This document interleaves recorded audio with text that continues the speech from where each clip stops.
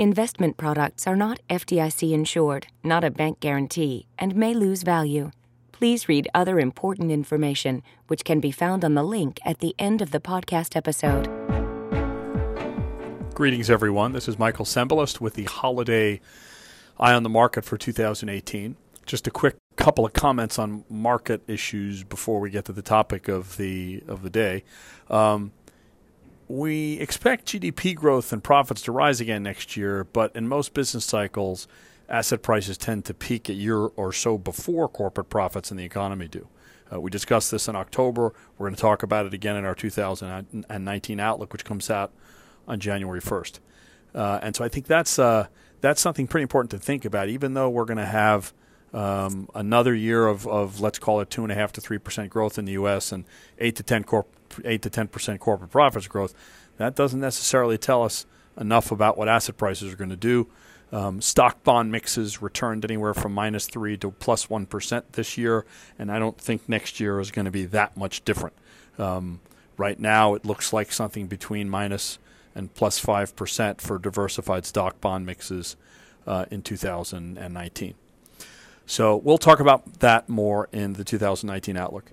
At this time of year, I depart from standard investment commentary to do something a little different, and thank you to Mary for letting me do that.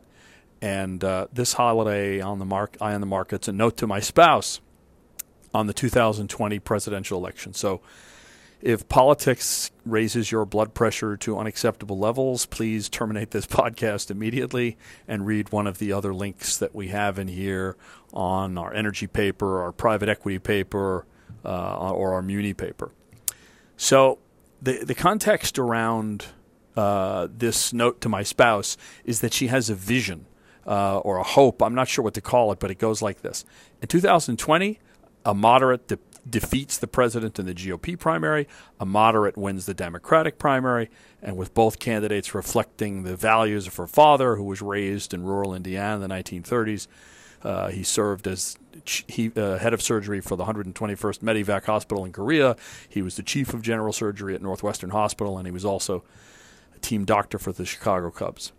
Anyway, with respect to my spouse's vision for 2020, my response to her is the same as her response to me from time to time, which is good luck with that.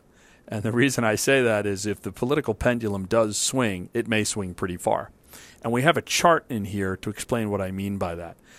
There have been around 11,000 members of Congress and 1,200 senators since 1787, and there are databases that calculate for every single politician their ideological intensity. How often do they vote with their bloc or against their bloc? How often do they vote along party lines? How often do they cross party lines?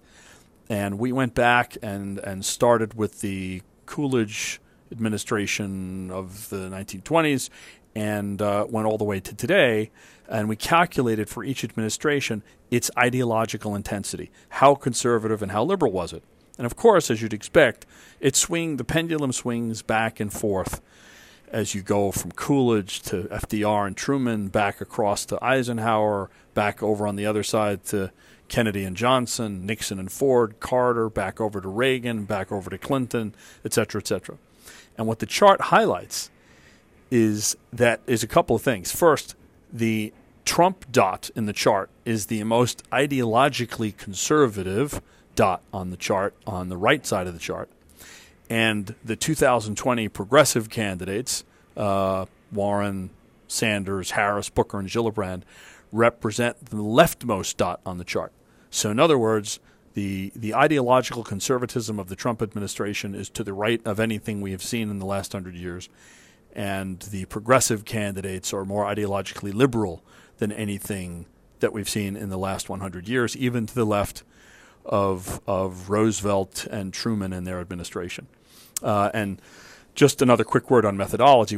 Each administration score is based on the voting histories of members of the executive branch that have them, and the voting histories of prominent members of Congress that supported the administration in terms of its major legislative initiatives and its political and governing principles. And you can see below the chart we list each administration and who the members of Congress and the executive branch were on which we base the dot.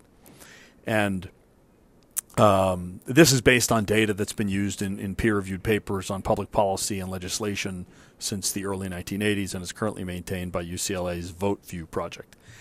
Anyway, the reason the chart matters, I think, is another picture that we have in here, that if you go back to 1950 and you track the percentage of moderates in the House of Representatives, and then you look at what subsequent 10-year U.S. GDP growth was, they track pretty closely. And as the percentage of moderates went down in the House, the subsequent 10-year growth rate of the U.S. went down. Now, of course, before anybody starts texting me, the decline in post-war growth was heavily impacted by falling birth rates and rising longevity, and there have been some Fed studies that made that clear. But I'm convinced that the collapse in the political center played a role as well, because we've ended up with a lot of one-sided policy making that gets implemented and repealed as the pendulum swings. Think about things like net neutrality, and then other issues that get left unaddressed because the political divisions are too wide. And I would like to see, along with a lot of other people I know, a return of some of the moderates, but now is not the time that that's going to happen. The erosion of political norms and constitutional conventions now taking place are pretty extreme. So are the reactions to them, and the bottom line is that it makes life difficult for moderates in either party these days. So hence this note with these charts and a warning to my spouse about 2020, and the choice that she is likely to face, in my opinion, is going to be very different than her preferred scenario. In any case, I ended this 2018 with a long-term look forward. Our chairman, Jamie, asked me to put together for him a presentation on what he thinks of as negative productivity agents. What are the things that in the long term, whoever wins in 2020, the executive branch and the legislators will eventually have to grapple with? Things like crumbling transportation and electricity infrastructure. The U.S. has the lowest level of high-speed rail practically in the developed world. We have coastal exposure to storm surges. We have subpar reading and math scores. We have the highest litigation costs in the world. We have land use regulation all over the place that is negatively impacting labor mobility and housing. We have arbitrary state licensing requirements that negatively affect growth and employment. We badly need immigration reform. And we also happen to lead the developed world in obesity, gun violence, incarceration, and opioid use. So Jamie asked me to put together a presentation on what some of the issues and options are. And we have a link to that presentation in the note. The challenges are complex, and I think what history tells us, as certainly this chart suggests that we have in here, is that in the past, the extremists were less able to solve these kind of problems on their own. One last thing on a note to my spouse. I miss your father a lot. He liked fishing and pie and diners, and he disliked parties, and he disliked small talk and fine restaurants. He bought a car in, I think, 5 minutes once because he hated shopping. And when your mother threw out his old tweed caps and bought him a new one for Christmas, he told your brother John to go out and throw the new cap away and retrieve the old ones for the bottom of the garbage so he could keep wearing them. And I guess the tagline of that is, I apologize to you in advance, but I think I am gradually becoming your father.